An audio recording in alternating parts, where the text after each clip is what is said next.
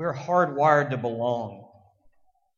There is something down deep seated within every one of us that wants to be a part of something that is greater than ourselves, that expands beyond our horizons. That is, we want to be a part of something meaningful, something, a cause, a community of people united around something. We're hardwired for that. It's why you see in the hearts of the inner city young men who don't have any strong male figure in their lives gravitating, though destructive, they know it to be a lifestyle in the gangs.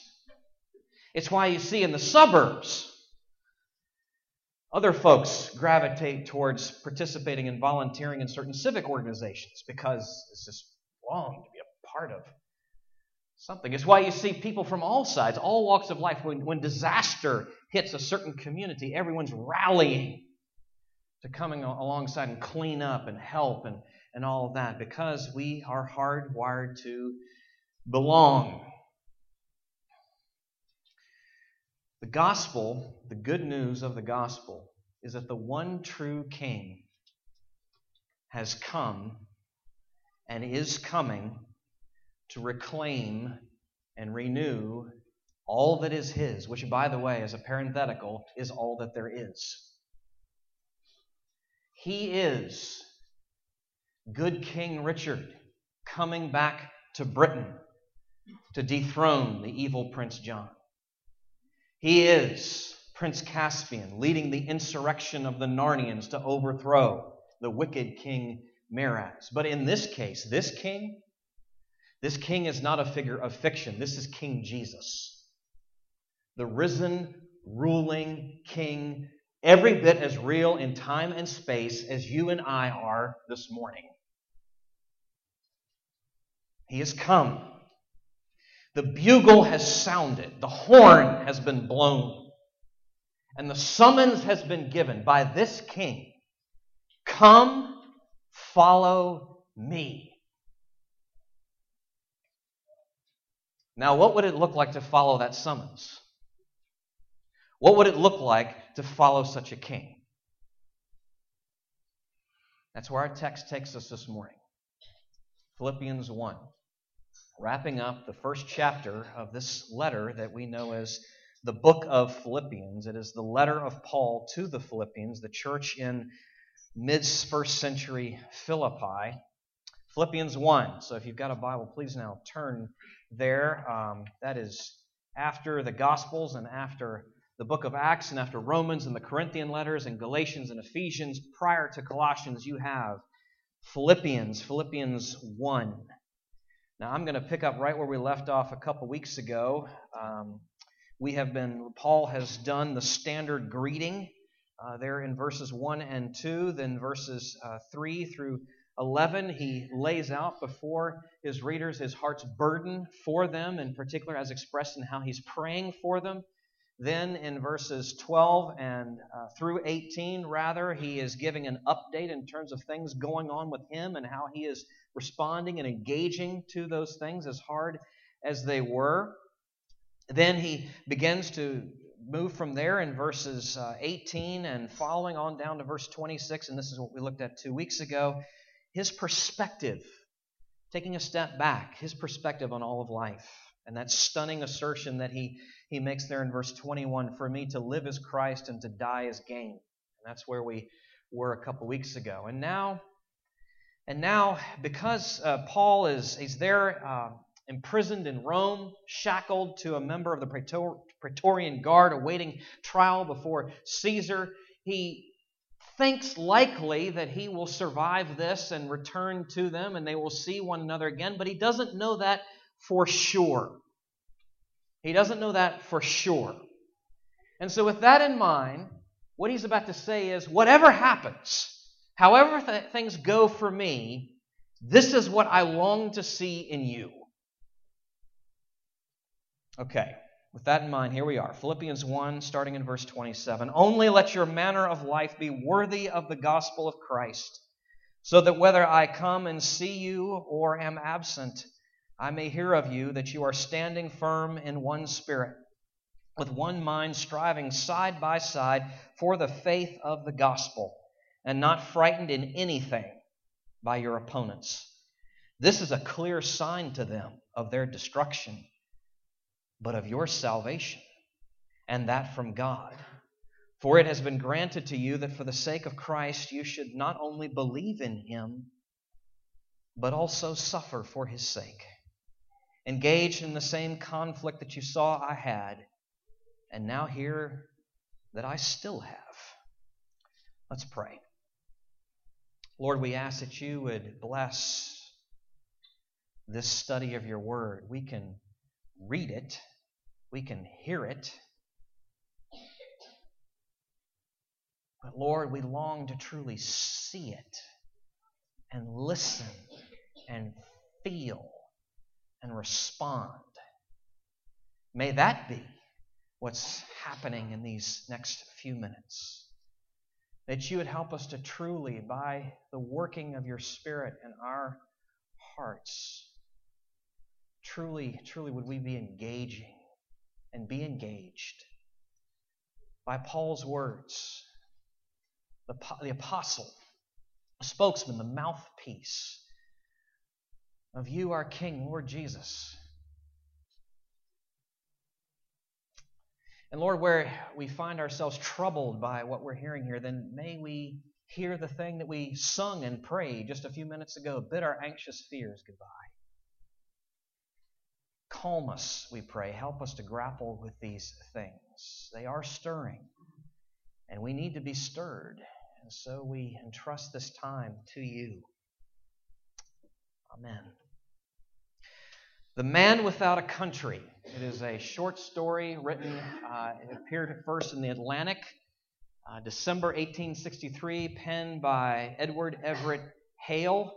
It is the fictional account of the American soldier Lieutenant Philip Nolan, who renounces his citizenship, and a sentence is pronounced upon him, exile, where he will spend the rest of his days at sea and will never hear any mention of his country, the United States, ever again. Let me recap it for you. It's historical fiction, by the way, so while Philip Nolan is fictional, Aaron Burr was not. So here's how the story plays out. Aaron Burr, when he is on trial for treason, Philip Nolan is also put on trial as an accomplice. And in the course of his testimony, he bitterly renounced his country, angrily shouting out before the whole court, "I wish I may never hear of the United States again." Now, the time period, though it was written in 1863, the time period is around the turn of, the beginning of the 19th century. So in that courtroom, there are many Revolutionary War veterans. To make such a statement, really, in any context, you would hope that would be shocking and offensive, but it certainly was then. It certainly was then in that setting. So the judge, shocked at this, decides to grant Nolan his wish. He's going to spend the rest of his life aboard U.S. Navy warships, going from port to port, transferred from ship to ship, with never a right the rest of his days to ever set foot on American soil again, and strict orders being given to all the sailors with whom he comes into contact to never mention his country at all. The man without a country. What does that have to do with our text? Citizenship matters. Citizenship matters. Where is our primary allegiance? Who is our identity? How do we think of ourselves? Philippi, you may remember this from weeks ago when we first began this series. Philippi was a Roman colony. That meant everyone who lived there was a Roman citizen. They were on the rolls back at Rome. They had all the legal positions and privileges of everyone else back there in the capital city of Rome. And Paul knows that, and Paul is pressing in on that very thing here in our text. Again, he doesn't know for sure if he's going to return to them or if he's going to remain there in Rome. And so he says what he does. I'm going to start reading the first half of verse 27 here. He says, this is why he says this. Only let your manner of life be worthy of the gospel of Christ. Only. So no matter how this goes, no matter how things turn out, no matter whether I stay or come back, do this. So whatever the this is something of heightened importance. It's of the highest priority, what he's about to say. Now, what is that he says? Well, the ESV translates it, let your manner of life be worthy of the gospel of Christ. I love the ESV, but a better way of translating that here would be this. And it's in the footnote, if that's your translation, roughly this. Live as citizens. Live as citizens worthy of the gospel of Christ. See, Paul is tapping into this mentality of his readers, grabbing hold of that and wanting them to grapple with what does it mean and who are you? Who are you? Where is your citizenry? Live as citizens worthy of the gospel of Christ. If I live as worthy, no, that doesn't mean make yourself worthy. It doesn't mean strive and labor and work painfully towards something that you're trying to secure, but no, it means rather to live out of the deep relief and profound gratitude that comes from knowing what's been secured for you.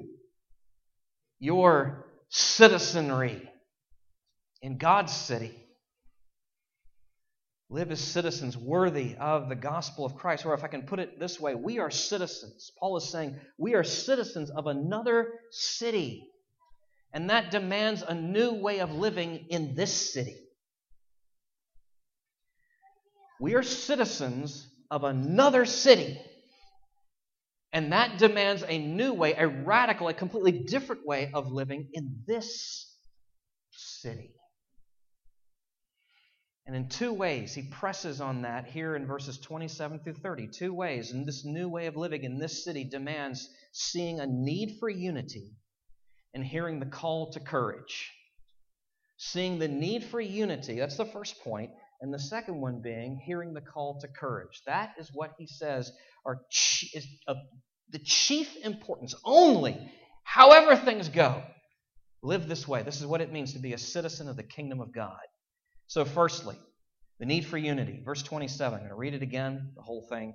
Only let your manner of life be worthy of the gospel of Christ, so that whether I come and see you or am absent, I may hear of you that you are standing firm in one spirit, with one mind, striving side by side for the faith of the gospel. You can't miss this.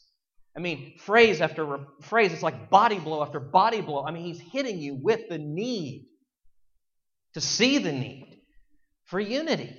Those of you who have read ahead into this letter, or remember if you've ever studied the book of Philippians, the letter to the Philippians, you know that he's about to really press there in chapter 2. He's beginning it, really beginning. And it's something he's alluded to already with their partnership in the gospel and everything else that he said in that opening introduction. But he's building here, and we'll, Lord willing, begin to talk about that next week. But he begins with this, what I'll call a call to arms. He's using a metaphor here, a battlefield metaphor's imagery here that would have resonated with his readers. By the way, and I say that because Philippi was not just a Roman colony. It was, can you identify with this? A military town. Philippi was a military town occupied by no few active duty Roman soldiers and veterans, retired. That's what this makes up this town, Philippi. So they get, when he's using military language and imagery, are they going to get it? Are they going to grasp exactly where he's going with this? But it's not that he's just messing with them. It's not just that he's playing around with images, but rather he's grabbing hold of a metaphor of something that is true. He's using this physical imagery to speak of spiritual realities, that there is, in fact, a battle. There is, in fact, a battlefield. There is, in fact, a fight, a war. Hence this call to arms and this call to fight as one. Because there is this common enemy, this one who desires and it continues that Satan to press and to probe and to look up and down on the line for the weaknesses and to find them and exploit them. And so the line has to be held. Standing firm, right? The language that he uses here, standing firm in one spirit with one mind, striving side by side. New Testament scholars will tell you, yeah, that's exactly the kind of language that he's using here. Or you could think not just defensively, but offensively. There's this. He's actually tapping into the image of Roman legionnaires. I don't know if you've ever seen pictures of this, artist depictions of the way they would move across the battlefield, almost like part infantry, part armor. So you've got the soldiers in the front with the big shields held out strong in front, and all of them behind with the shields up above their heads. Moving, advancing across that field. Hold the line. Hold the line. Stand together as one. You can't miss this. And there's a common cause here as well. Paul says that at the end of verse 27. For the faith of the gospel. For the faith of the gospel. Now, if you go back, and you should read this, I could not highly recommend. If you're doing a study in the book of Philippians, go back and read Acts 16, the historical account of the founding of that church.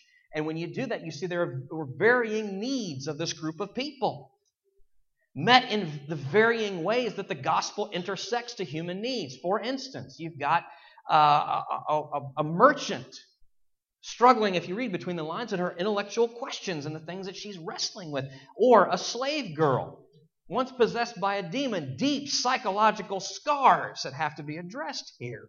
Then you've got the moral questions and struggles of a jailer and all that his career had entailed. And all of that, all those varying needs, real human needs, met by this one balm, this one cure, this one hope, the gospel. Saved by grace alone, through faith alone, in Christ alone. They're one. Despite all that might have, here's a merchant, here's a slave girl, and here's a jailer, and they're representing, those are just three people representative of the whole of the church and all their varying backgrounds and needs, and they're one. One. The point being that this new way of living, what citizenry in this new citizenry in this heavenly city, Christ's city, means in terms of living it out in this city, the first thing has to do with seeing the need for unity. Satan, let me put it this way, is a vandal. Think about vandalism, what that means. It's such a waste, right? It's just so pointless. It's the ultimate not constructive. Energy's wasted. I could have looked up and read and bored you through stories of, art galleries that are defaced because of, somebody takes a utility knife and runs it up a canvas of some kind, or somebody spray paints some famous statue. And, you read stories like that. Some of you have experienced vandalism, right? You had your house rolled. It's a low grade, right? Or I remember years ago, I parked my 65 Mustang out in front of somebody's house, was there for a few hours at night, came back, and somebody had bananaed my windshield. That's worse than the museum artwork. It's a 60... Anyway. It's so pointless. It's so stupid. It's such a waste. Satan is a vandal. He delights in defacing any and everything that brings honor and glory to Christ. He delights therein to destroy, to sow the seeds of unrest amidst God's people, to destroy the unity. You see, God delights to bring people together. Satan then delights in ripping us apart. He is a vandal. Now, where does this battle then rage? Everywhere that the gospel is meant to shine through in human relationships. Well, where might that be? Can you think of an exception? In churches, of course. In ministries, of course. On the mission field, I've been on the Peacemaker Ministries website, and they have a whole manual written for mission teams, so that in the weeks leading up to that and the weeks that they're away on the foreign soil, they don't find themselves torn apart by infighting. It's wise. Probably didn't come out of nowhere, the idea for that manual. So churches and ministries and mission fields, but marriages and families and friendships, these are all soft targets for this vandal. And we cannot, any of us, as you're thinking maybe, some of you are thinking, oh my God, literally, I know. Some of you are thinking, though, I'm good. Oh, I quiver for you. I fear for you in your complacency. Do not ever think, ever, did I say ever think that there's any place in your life that is immune from his attack. Any relationship where you could say, oh, it'll never happen there. Don't ever think that. You've just set yourself up. I mean, keep in mind, Paul is writing not to the Galatians in the midst of their heresy. He is not writing here to the Corinthians in the midst of their loose living. He is not writing to the Ephesians in the midst of their worship of their pagan gods. He's writing to his beloved Philippians.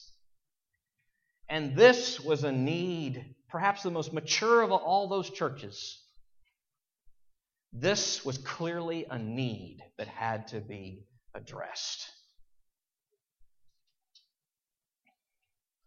We are citizens of another city, and that demands a new way of living in this city. And the first thing that means is seeing the need for unity. But that's closely related to the second point, and that is the call to courage, because we have to stand and stand together. Not alone, but stand together. So let me go back and read a little bit what we read before, but go a little further now. Verse 27, only let your manner of life be worthy of the gospel of Christ, so that whether I come and see you or am absent, I may hear of you that you are standing firm in one spirit, with one mind, striving side by side for the faith of the gospel, and not frightened in anything by your opponents. This is a clear sign to them of their destruction, but of your salvation, and that from God. Okay, this call to courage. Paul is speaking of opponents.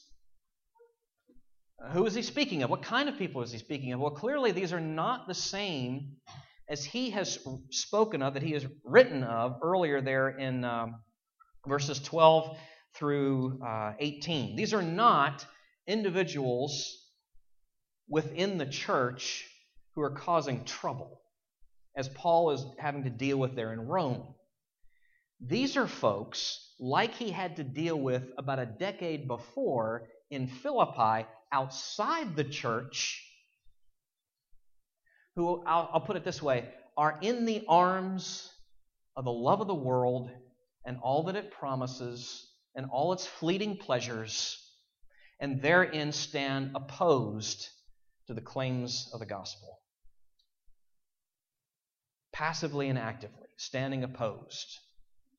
Now, how does Paul say we are to respond? They were to respond to such folks. Well, positively, we can say, as we saw in verse 17, standing firm in one spirit with one mind, striving side by side for the faith of the gospel. Negatively, we could say, as he picks up in verse 28, not frightened by anything. Now, I understand that language can be used of horses when they're spooked.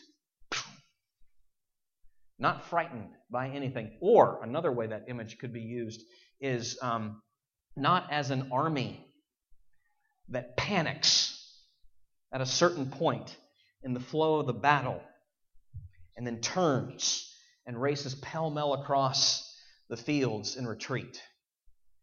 Not frightened by anything. And as we do so, as we respond with this call to courage, hearing and heeding this, it will serve as a double sign. A double sign. First to those who are opposing the gospel, and secondly to us, those who are standing for the gospel. First, in terms of those who would stand opposed, it stands as a sign of judgment. Because where else really could the strength come and the unity come, and the humility and the love and the conviction come to stay the course, but God. And so over time, maybe in this life or maybe in the next, they will come to recognize where that power came from and who it was they ultimately were opposing. Not just followers of God, but God Himself. So that the first sign would be a sign of judgment, but the second, to those who are standing firm, to those who are not being frightened, but hearing the call to courage, it is not a sign of judgment, but a sign of assurance. If we're so wrong and out of sorts with the world, perhaps then we may well be right with God. Maybe that is a positive thing. It's a sign that courage, that unity, that love, all that comes with that is a mark of our belonging to Him, of His work going on in and through us, even now it having begun. A sign of assurance. Okay, so a call to courage, facing the opponents, a double sign then is given. Paul, though, before he wraps this up and then bridges into chapter 2, throws one more thing out there, sort of a by the way, which is a reality check for us. Verses 29 and 30. With everything that he has said thus far, he's mentioned opposition. He's using battlefield imagery. He's spoken of the need not to be frightened by anything. And he's about to talk about suffering. For it has been granted to you that for the sake of Christ, you should not only believe in Him, but also suffer for His sake. Engaged in the same conflict that you saw I had now, and now hear that I still have. Paul is saying, as you stand for Christ, as you heed and hear this call to courage, suffering is inevitable. It's going against the grain. It's going upstream, up the hill. Just as it was for him, as he alludes to. They'd seen it. Go back and read Acts 16. They'd seen what he had experienced. My goodness, he was experiencing then, as he's writing this letter. They're in prison. They're in Rome. They're about to be on trial. It's inevitable. Because it's like a clash of worldviews at the least. But beyond even that, beyond it being inevitable, that sounds too passive. If you really pay attention to what Paul is saying here, it's not just inevitable, it's intentional. It happens with intent. Paul says, and this is so jarring, he says it's been granted to you. It's been, another way of saying that, it's been given as a gift to you. Suffering. Suffering for Christ's sake has been given as a gift to you. It has been granted to you. Now, how can that be? Just as surely, and he says this as well, just as surely as believing in Christ is a gift, having faith in Christ is a gift, so too is suffering for Christ is a gift. To be marked as His own is the holiest of privileges.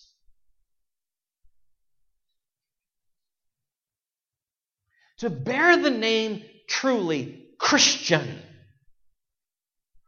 is the mightiest of honors. But even going further, how this is a gift.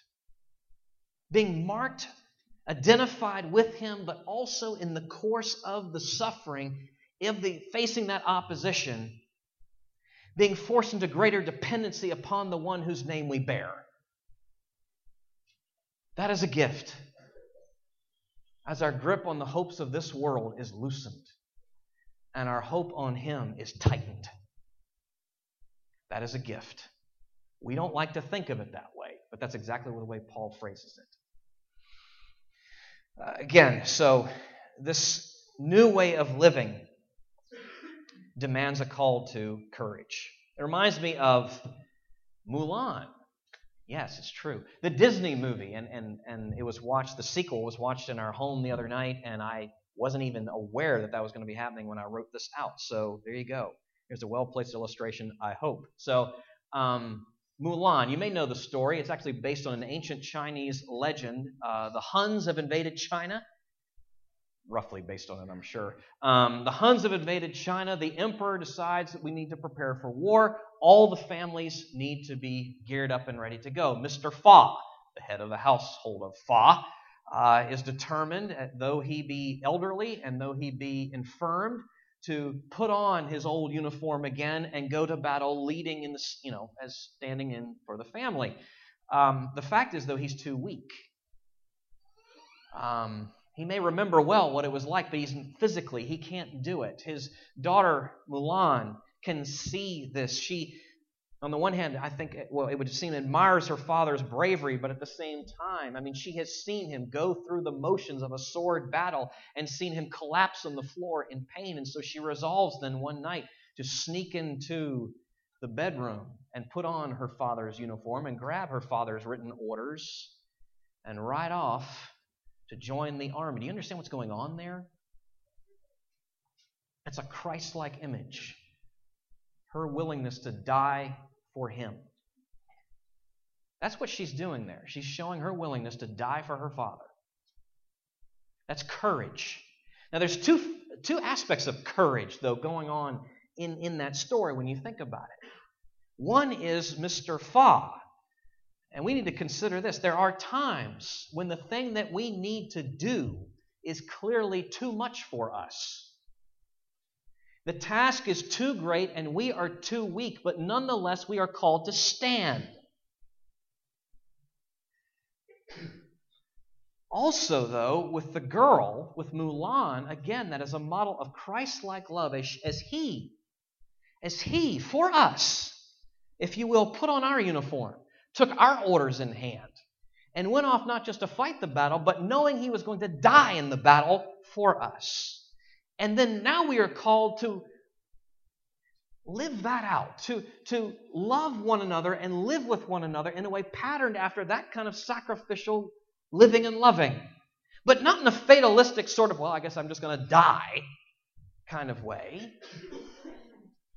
But with the hopeful confidence and assurance of knowing that this one who calls us to go off into this battle goes with us. He won the battle.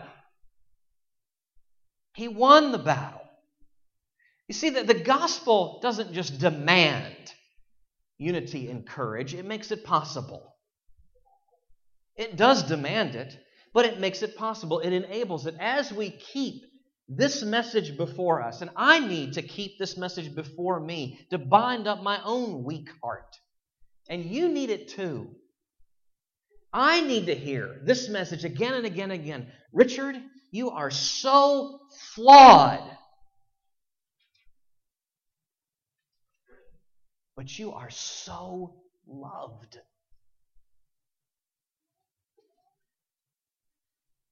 You need to hear that. I need to hear that. We need to hear that. We need to say it to one another. You are so flawed, but so loved. You understand how that makes the unity and the courage possible?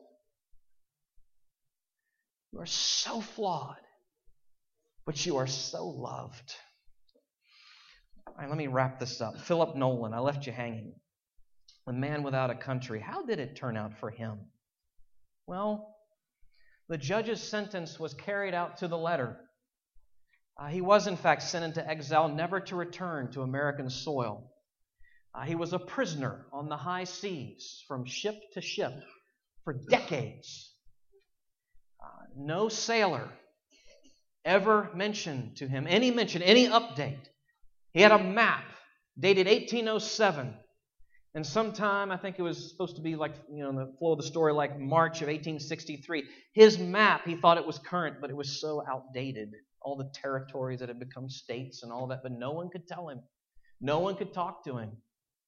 Nobody. Even the newspapers were censored. So over the course of time, he becomes sadder and sadder, but wiser and wiser. Desperate for news.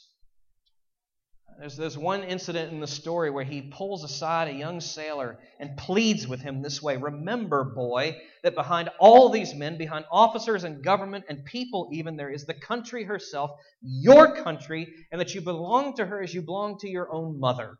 Stand by her, boy, as you would stand by your mother.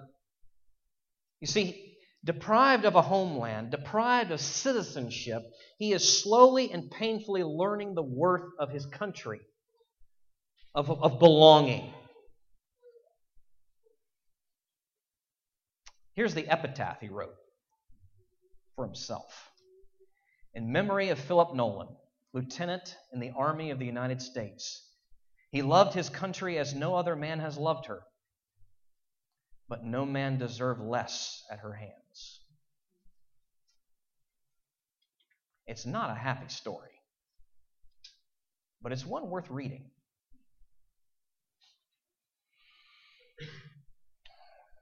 Paul's writing to people in Philippi who are Roman citizens. That was a big deal. It was no small thing to have the right to appeal after a trial, to be freed from certain imperial duties, to be exempt from certain types of punishment. That was no small thing, especially in that time and that place. But it was not everything. Paul is speaking of a greater citizenship, of a greater city, of a greater king that has made us his own at great cost to himself. That we would not be exiled, he was exiled. That we would not be cut off, he was cut off. That we would not be abandoned, he was abandoned for us, to bring us near, to make us his own. That we would have all the rights and privileges of heaven that he does. Our King. We are citizens of another city. That demands a whole different way of living. Living in this city. How could it not? Right? How could it not? Ours is to then live lives worthy of the gospel. You could say a credit to the gospel. You could say in line with the gospel. You could say shaped by the gospel, empowered by the gospel. My friends, if you're a follower of Jesus, you are this morning a citizen of another city. Let's live that out. Let's pray. Lord, help us to never forget to whom we belong and where. May we ever remember and cherish who we are and how this came to be through the love of our King. Oh, would we indeed grow in living out this admonition, this command to live in ways worthy of such citizenry, to serve you, Lord Jesus, and others as an expression of that, to represent you everywhere we go, in every conversation we have, to look to you and lean upon you, to stand together as one, side by side, firm, courageously, and determined, longing for our King's return, assured of a day when he is going to reclaim and renew all things. May it be. Amen.